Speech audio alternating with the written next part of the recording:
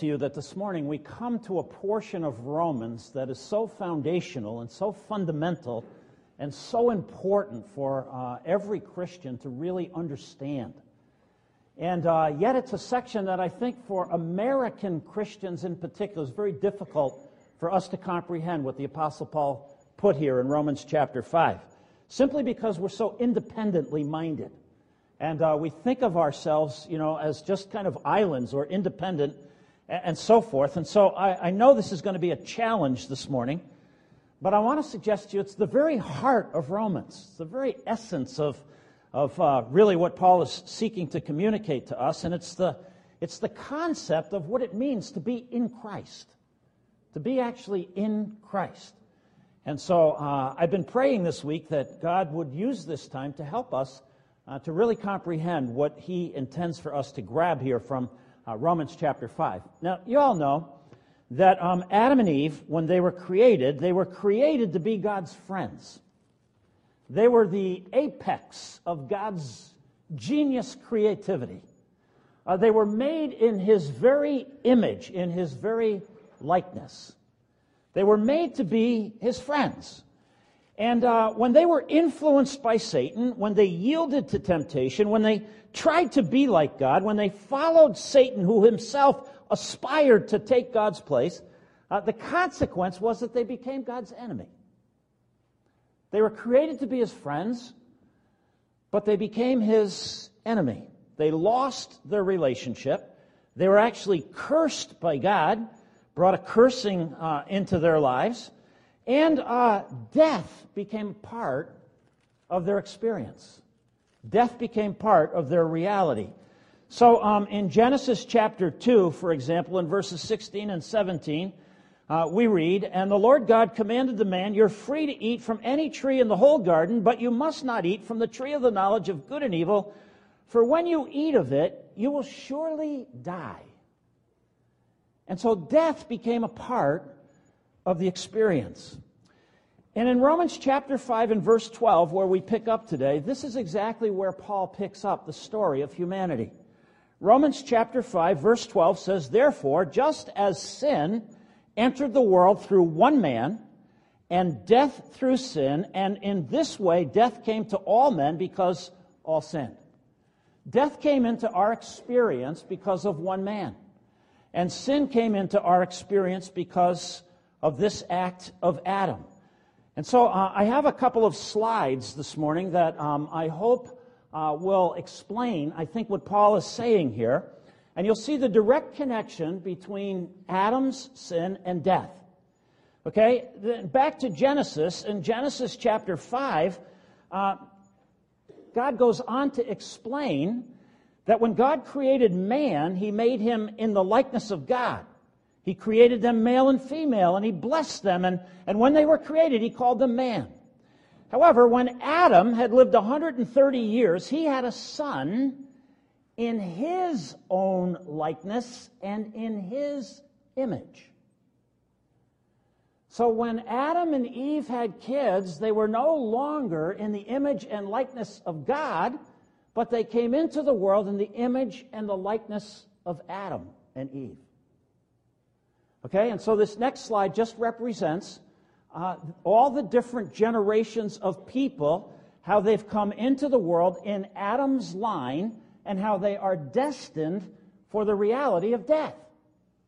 Just as Paul's explaining here in Romans chapter 5. We have a direct connection with Adam. And these dots just represent, the different generations of people who've been born after Adam. And that's why, as we saw, Romans 3:23, in the past we saw that everybody has sinned and fallen short of the glory of God. We've all come into this world less than what God created us to be originally. Generation after generation. The wages of sin is death, the Bible says, but the free gift of God is eternal life. So we inherit sin and death from our ancestor Adam. We're all born into the world in Adam. Sin is in our nature. And that includes you. You were born into this human line, somewheres along the line of humanity. You and I entered the scene. You and I are part of this line. We inherit our nature from our father, and our father from our grandfather, and his father from that father, and all the way back to Adam. We all come into this world in Adam. And that's what Paul is saying to us here. So you and I are in Adam, and you and I know it because we all die. We don't like to talk about it. We don't like to think about it, but the inevitable thing happens. You get older, and as you get older, your body gets weaker, your body gets sicker, your body wears out, and you know that someday you are destined to die. And it's because of our connection with Adam. And it's our direct connection with Adam. Just think about this.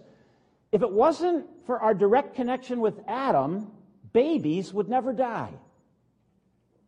Because they don't sin. They can't, right? When they first are born. Why do babies die? Well, Paul goes on here in Romans chapter 5, and he explains something that I think is important for us to understand. He says, all men sin, right? And verse 13 says, for before the law was given, before the 10 Commandments came into the world, before God made any rules or laws and so forth, before the law was given, sin was in the world. But sin is not taken into account when there's no law. You can't be wrong if there's no law. If there's no 10 Commandments, how can you be wrong? All right? But, verse 14, nevertheless, death reigned from the time of Adam to the time of Moses, who brought the law into being. Between Adam and Moses was a period of time, and people died even then before there was any law, before there were any commandments. Even those who did not sin by breaking a command like Adam did. Why? Because we are directly connected to Adam's nature. We inherit our nature from Adam. This is how God looks at us. And it's really important to understand this, that we are all descendants of Adam, made in his likeness, because note this, it was by God's design that this happened to us. Look at the last part of verse 14. Adam was a pattern of one to come. This was all in the mind of God. This was all a part of a great plan that God had even way before the world began. And I think it's so important for us to understand that God knew exactly what he was doing. Before we resent the fact, as American Christians, that I should inherit Adam's disease. Like, is that really fair, God, that because this guy Adam sinned so many years ago that somehow that's messing up my life today? That because of him I have to experience death?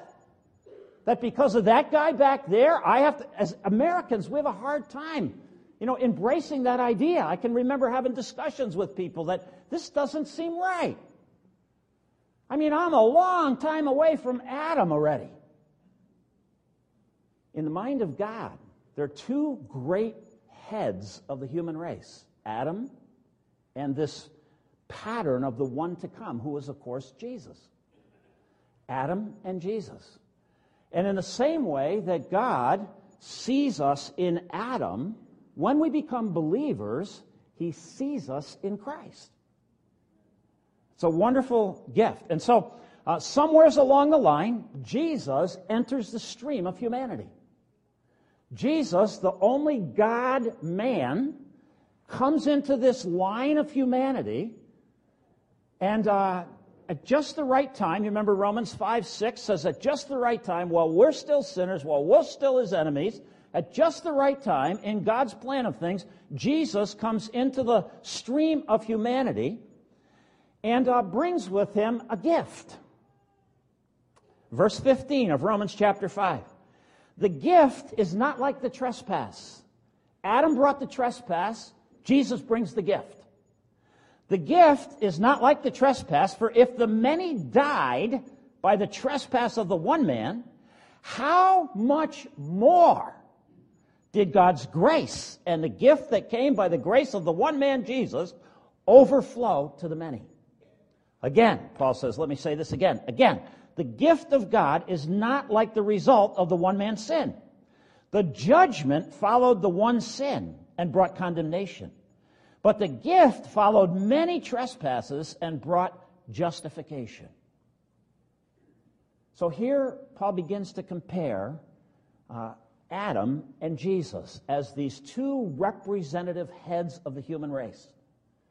And it's so important for us to understand because Adam and Jesus are contrasted.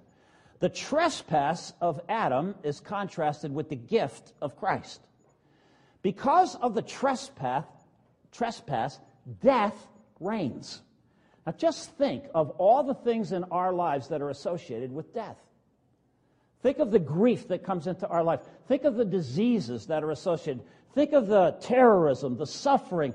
Think of kids growing up without parents or parents growing up without kids. Think of all the grief, all the sadness that's associated with Adam's trespass and how it actually falls on us. Not to mention that someday you and I will experience the reality of our physical death. Contrasted with that is the gift of Jesus Christ. The gift to be able to reign in life. Because of Adam, we're all condemned. Because of Jesus, we can be justified. To be justified is to be just as if I'd never sinned. It's to be freed from the line of Adam and put into the line of Christ. Jesus, is king over a new creation. Adam was given dominance over the old creation. Adam was entrusted with ruling the world. Jesus is ruling over a new creation. And that's why I think Paul says how much more comes to us when we enter the line of Christ. And so notice in verse 17, the next verse in this passage of Scripture, for if by the trespass of the one man death reigned through that one man, how much more will those, listen, who receive God's abundant provision of grace and the gift of righteousness reign in life, not death, but in life, through the one man, Jesus Christ. You follow Paul's argument? How much more? How does a person receive this gift that the God-man, Jesus Christ, came into the world to give? As a human being, he died on the cross. You see that on the slide illustration. But that wasn't the end. As a human being, he died on the cross, but he did not die because of his own sin, and he did not die because he was connected to Adam. He was virgin born. He had no sin. He was God in human flesh. And it's so important that we understand that he went to the cross not for his sin, but for the sin of Adam and the consequence of all the sins of all the world that have emanated from Adam's trespass. Jesus went to the cross not just for our sin, but for all the sins of Adam all the way on down. And it brings an abundance of grace. I love that 17th verse. It says, for if by the trespass of Adam death reigned through him, how much more will those who receive God's abundant provision of grace and the gift of righteousness reign in life, not death, through the one, Jesus Christ. In the same way that Adam has affected your life, like it or lump it. Fight it if you want. Deny it if you want to be an American more than a Christian. But the truth of the matter is there's a lot of garbage in your life because of what Adam did. In the same way that that's true, when a person turns to Christ and receives the gift that God wants to give us in Christ, we are put in Christ. We are taken out of the line of Adam and put into the line of Christ. And there's an abundance of blessing that begins to flow into our lives. So verse 18 and 19, how is it that we go from being in the line of Adam to being in the line of Christ? Verse 18, consequently, just as the result of one trespass was condemnation for all men, so also the result of one act of righteousness was justification that brings life for all men. For just as through the disobedience of the one man, the many were made sinners, so also through the obedience of the one man, the many will be made righteous. How do you go from being in Adam to being in Christ in God's eyes? You cannot help but be in Adam. But you don't have to stay in Adam. You're born in Adam, but you don't have to stay in Adam. You can experience what Jesus called the new birth into the new kingdom. You can go from being in Adam to being in Christ. Our part is to believe that when Jesus died on the cross, he died for our sin. That's our part. God asks us simply to take him at his word, that when he sent his Son into the world and put him on the cross, that it was in our place, that it was for our sin, that it was because of our connection with Adam, and that God put him there and took the penalty that we deserve for our sin and put it on him. And so you might remember in Romans 3, the 22nd verse says, this righteousness from God comes through faith. This gift from God comes through faith. This righteousness that's imputed to us or given to us or credited to our account comes through faith. That's what it says. In Jesus Christ, to all who believe. There's no difference. Doesn't matter if you're a Jew or Gentile. Doesn't matter if you're a Swede or a German, an Italian, whatever it is, there's no difference. The ground is level at the foot of the cross. So our part is to believe, okay? And God's part is to take us out of the line of Adam and put us into the line of Christ. Our part is to believe. God's part is to put us into the line of Christ. Whenever a person truly believes, God knows. Because God looks at people's hearts. And belief comes from your heart. When you truly put your faith in Christ, God knows. And you know what God does? He takes you out of the line of Adam and puts you into the line of Christ. You are transferred from being in Adam to being in Christ. That's the gift. You'll notice the line that represents Christ intersecting the line of humanity has no beginning and no end. It's eternal life. And to be put into the line of Christ is a gift that God gives us. It's something that God has to do. God puts us in the line of Christ. That's something you can't do for yourself. God can do it. But God then asks you to believe it. You have to understand who you are in Christ. And that's why Paul has this section here. Colossians talks a lot about Christ and how he has interacted with our lives. Let me just read a couple of verses from here. It says in Colossians 1:13, "For God has rescued us from the domain of darkness and brought us into the kingdom of the Son he loves." God has done this. God has taken us from the line of Adam and put us into the line of Christ, in whom we have redemption, the forgiveness of our sins. Once you were alienated from God. You were his enemies in your minds because of your behavior. But now he has reconciled you by Christ's physical body through death to present you holy in his sight, without blemish and free from accusation. But if you continue in your faith, established and firm, not moved from the hope held out in the gospel. And then he says this, "When you were dead in your sins and in the uncircumcision of your sinful nature, God made you alive with Christ." That's who you are. When you put your faith in Christ and what he did on the cross, he forgave us all our sins, canceled the written code with its regulations that was against us and stood opposed to us. He took it away, nailing it to the cross, having disarmed the powers and authorities. He made a public spectacle of them, triumphing over them through the cross.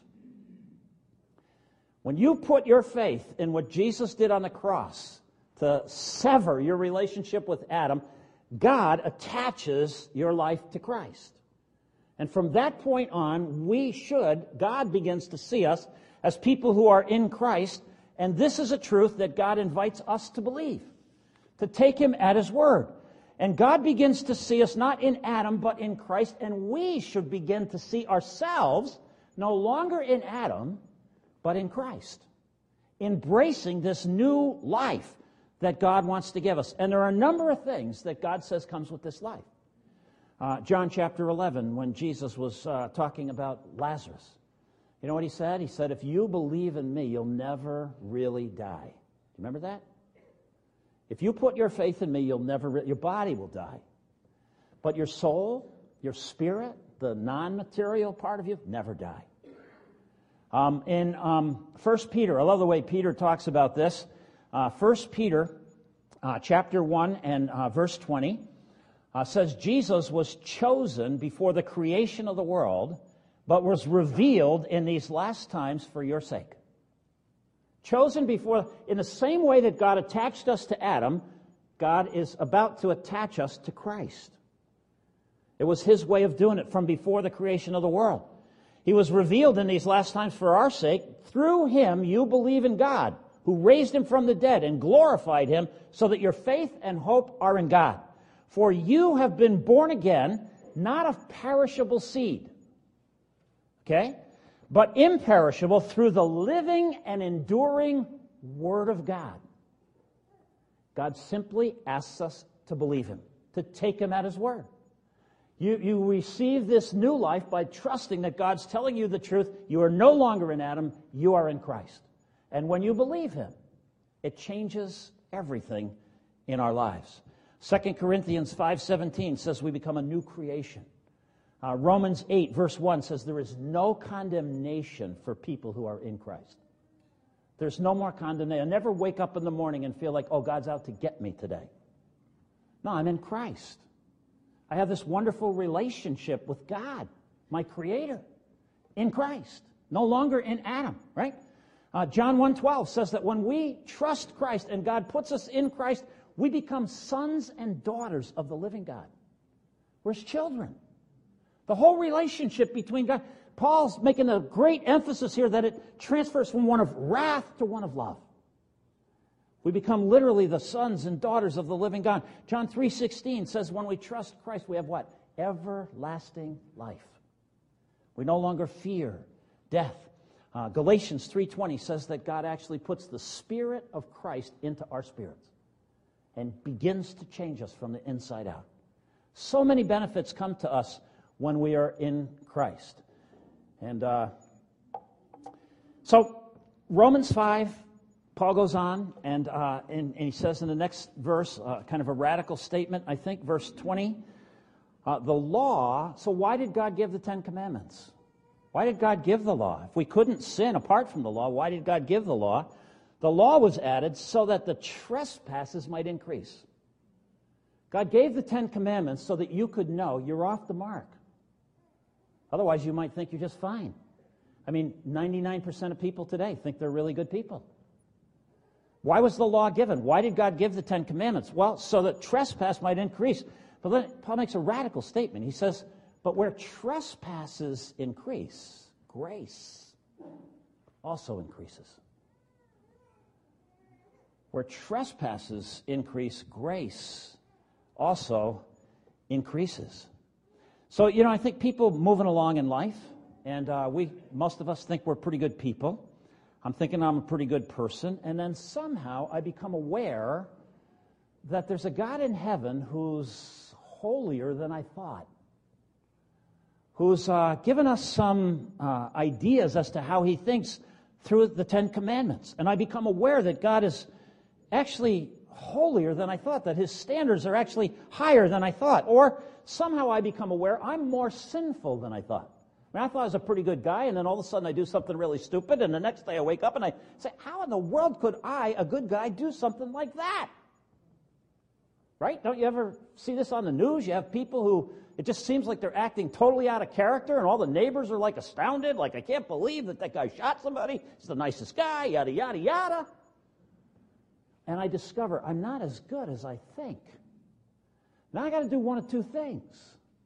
If God is holier than I thought, then I got to try harder.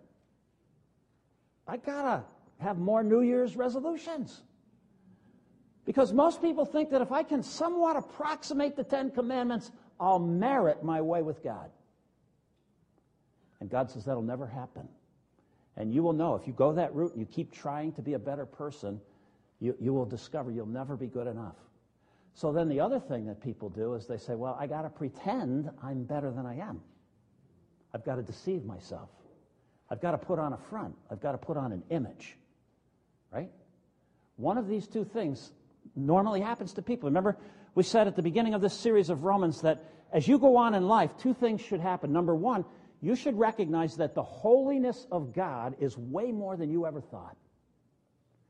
And you should also realize that the truth about yourself is way less than you thought. If you're walking with God at all, God will expose these two things to us, right? And so what happens then is that the cross has to get bigger and bigger and bigger to bridge the gap between the reality of who God is and who I am. And that's why we're talking about a gospel-centric life.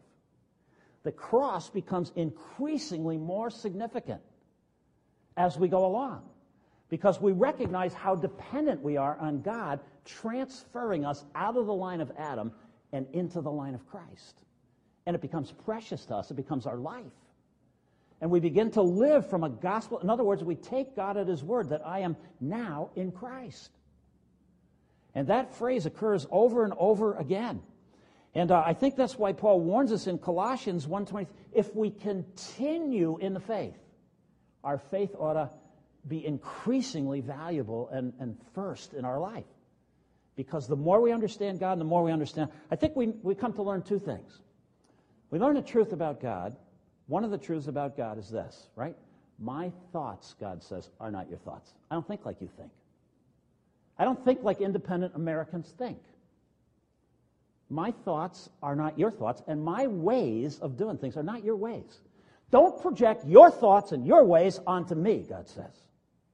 He says, as high as the heavens are above the earth, my thoughts are way above your thoughts. The way I think is not the way you think. And the way that I act is not the way that you act. And that's why the Bible says, and why it's so precious to so many people, Proverbs 3, 5, and 6, lean not on your own understanding. You're dead. If you're an Adam and you're leaning on your own understanding, you're dead. You have no clue about reality. So the first thing we learn about God, that His ways, His thoughts are way different than ours. The second thing is we learn about ourselves. And we learn from God, what God says about ourselves is that, our hearts are deceitful above all things and beyond cure. That's God's statement about us. My heart is deceitful. It deceives me. I think I can live a better life. I think I can pretend my way through to God. My heart is deceitful, and it's beyond cure, the Bible says, Jeremiah chapter 17. You can't fix it. You can't do anything about it. You are dependent on trusting God's word that He put Jesus on the cross, and when you believe that He was there in your place, God will transfer you and do for you what you cannot do for yourself. He will put you in the line of Christ, out of the line of Adam. And from that point on, you are in Christ. And there's a whole group of things that begin to change, as we started to talk about. So God has done for us what we cannot do for ourselves. In your heart, do you see yourself as in Christ? Do you understand your own life as a person who is in Christ? And that your life is coming to you no longer through Adam and through biological, but through Christ and through the spiritual life that God animates our spirit, which affects our soul, our thoughts, our feelings, our choices, which then in turn affects what we do with our bodies. So the Apostle Paul, makes this statement, and I think in Romans chapter 5 and verse 20, when he says, where sin increases, grace increases all the more. You ever thought about that? If you were still in Adam and you heard that line, how would you think about it? Oh, the way I get more grace in my life is by more sinning. I get it. What a God! So Paul anticipates that that's exactly what the Jewish people in particular are going to say. And you'll notice in chapter 6, verses 1 and 2, what shall we say then? Shall we go on sinning so that grace may increase? Of course not. By no means. We died to sin. How can we live in sin any longer? Get it? Go to verse 15 and 16. Same thing. What then? Shall we sin because we're not under the law but under grace? Of course not. Don't you know that when you offer yourselves to someone as a to obey them, that you're a slave to the one you obey? Chapter 7, verse 7, same thing. What shall we say then? Is the law sin? Paul's like, of course not. Indeed, I wouldn't have known what sin was except for the law. And he talks about his own understanding of coveting somebody else's Corvette. Remember? Paul says, I wouldn't have known that it's wrong to covet somebody else's thing if the law didn't come forth and say to me, that's wrong. And so that's the purpose of the law, that we might understand. And so, what does it mean to live a gospel-centric life? How do you do that? And I want to suggest in this chapter there are 3 keys to staying gospel-centric, okay? 3 kind of very important keys to living a gospel-centric life. The first is knowing. You have to know the truth. If you're going along in Adam, you can think whatever you think. The world is teaching you all kinds of things. You're picking up what you believe from the TV, from the news magazines, from school, from whatever.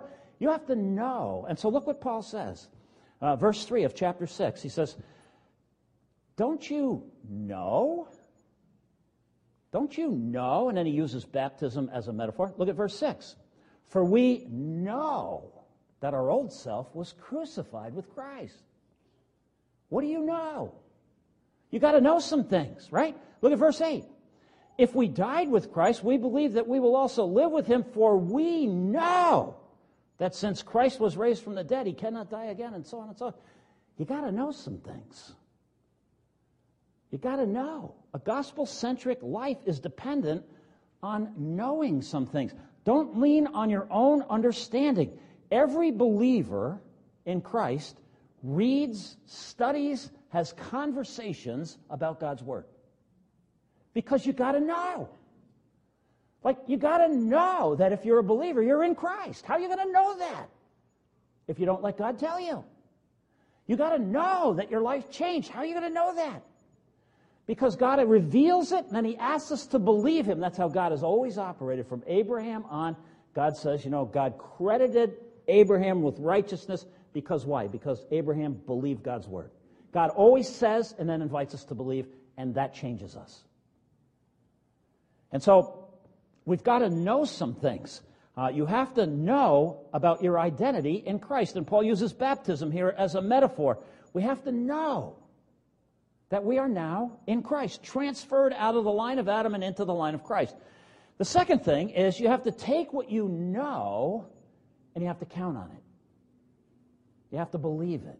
You have to reckon it, the King James Bible says. It's in verse 11. He says, in the same way, count yourselves dead to sin. Reckon yourself. Believe this about yourself. You're dead to sin. You're dead to it. To reckon, to believe, to count yourself is the second step. First, we got to know. Then you've got to take what you know and you've got to apply it personally to your own personal life. You've got to say, I know this, and therefore, I'm going to reckon this to be true about me. I'm going to consider this the truth about who I am. I'm going to make this my identity. You can't just know these things. You've got to count them to be true. You've got to consider them to be true. And this word, to reckon or to consider or to count on, is in the present tense, which means that I've got to keep on counting on this being true. Because you know what? Someday you're going to wake up and you're going to say, I don't feel like my life is in Christ. And I'm telling you, don't count on your feelings. Don't reckon on your feelings. You're going to wake up some morning and you're going to say, I don't understand this whole thing. I had a conversation with a young man not too long ago, and he was like, I don't understand this. How could God hold me responsible for what Adam did? You're telling me I'm dying because of what Adam did back then? What kind of God is that? I don't buy it. I said, no, you just don't know the truth. See? And you're not, because you don't know it, you can't reckon it to yourself. And you can't take God at his word because you're trusting in your own understanding of things. And it's leaving you in a mess. And that's why your life is all messed up. 19 times in the book of Romans is this word, count on it, or reckon, or consider. 19 times. Faith is not just knowing, but it's knowing and believing. It's reckoning. It's considering this is the truth, okay? And that's the second step. If we're going to live a gospel-centric life, first we've got to know what the gospel is and its relationship to us. And then we've got to keep on counting it to be the truth, that we are dead to our old life and alive to this new life, and it's all based on the cross. So knowing is about your mind. It's about feeding your mind with the Word of God, all right? Reckoning or counting on is about your heart. It's about believing it deep enough to apply it personally. And then the third thing is, Paul says, we've got to make an offering. Listen to this in, verse 13.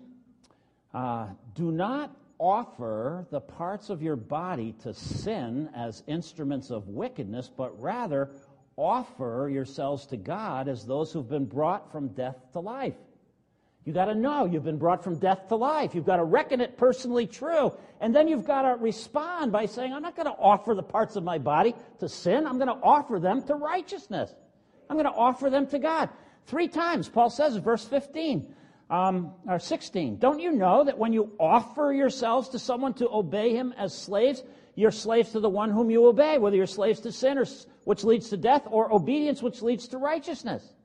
Or verse 19, I put this in human terms because you're weak in your natural selves, just as you used to offer the parts of your body in slavery to impurity and to ever-increasing wickedness, so now offer them in slavery to righteousness, which leads to holiness, which leads to eternal life. It's offering. It's like, I've got to know what the truth is. I've got to reckon it personally to myself. And then I've got to respond by the way I live. I've got to show this to be true to the world around me and to myself. This is an act of our will. So it's our mind, it's our heart, it's our will. Take what you know, believe it personally to be true, and then respond by offering yourselves as if you were alive in Christ and dead to sin. That's the way we live a gospel-centric life, a yielding of our life to God, not out of guilt, not out of impulse, not out of trying to gain something with God, but by a reasoned belief as to who we actually are. It's so significant. And so Paul goes on here, he says, verse 13, don't offer the parts of your body to sin. Don't offer your mouth to sin. Don't offer your eyes to sin. Don't offer your tongue to sin. Don't offer your feet and your hands to sin. Take your body and make it an offering to God. Use your tongue, use your eyes, use your ears, use your feet, use your hands to the glory of God. It's about what we offer ourselves to, who we offer ourselves to. Our tongue, our mind, our eyes, your sexual parts. Don't offer them to sin. Offer them to God to be used for His glory. That's the result of knowing and reckoning and then offering of ourselves to God. Barb and I were up at the Big E, the Eastern States Exposition, a number of years ago, and I think we just decided one Saturday to take off and go there, and we didn't pay attention to the forecast, so it started to rain, right? So we ducked into one of these big arenas that's up there, and inside this arena, there were sheepdogs that were having a competition, and it was the most fascinating thing. They would have a group of sheep down at one end of the arena, and there'd be a master and a dog at the other end of the arena. And the goal was, how fast could you get this group of sheep, into this pen that was over there? And so you would watch, and this master would just blow this little whistle, and this dog would take off. And he'd just run with such heart. And he'd run left and run right, and he'd chase these scragglers. He'd bark, he'd crouch down. You could tell this thing was bred and was in its glory, rounding up these sheep. He'd nip at their heels. These sheep would run. They'd get into the pen. And so there was a stray one. He'd go whipping around, and bark at the thing, and the thing would run. And it was really very interesting to watch. It all timed and all of that. And you could tell two things. There was a master who loved that dog, who had obviously spent incredible amounts of himself investing and loving that dog. And there was a dog who found his glory in being obedient to the slightest movement of his master. That master would move its eyes, and this dog would respond. He'd have one eye on the sheep, one eye on the master, and I couldn't even tell what the master was doing, and the dog would just know exactly what to do. What a picture of a master named Jesus who gave his life to love us, and the freedom and the glory that comes to us as children of God when we respond to the slightest commands with instant obedience and find our glory in the freedom that comes to us from being in Christ. Let's pray together. Gracious Heavenly Father, this is a passage of Scripture that just, it's so deep for us, especially as Americans. We confess to you that we're so locked into thinking of ourselves as independent islands. And it's hard for us to attach ourselves to Adam or attach ourselves to Christ and to think that either the curses or the benefits of these two representative heads of the human race would flow to us. But that's what you teach us here. That's what we understand. That's what we come to know. And so, Heavenly Father, this morning I pray that you would take the truths of these passages and that you would bring them home into our hearts and that we would see ourselves the way you see us. No longer in Adam, but in Christ. No longer under the curse, but in freedom. No longer suffering because of the trespass, but glorified because of the gift of Jesus Christ. And may we live in such a way that we offer ourselves to you so that we become obedient, and in our obedience find the freedom of the glory that you made for us to experience. And may we find joy and peace in the process. For Jesus' sake we pray. Amen.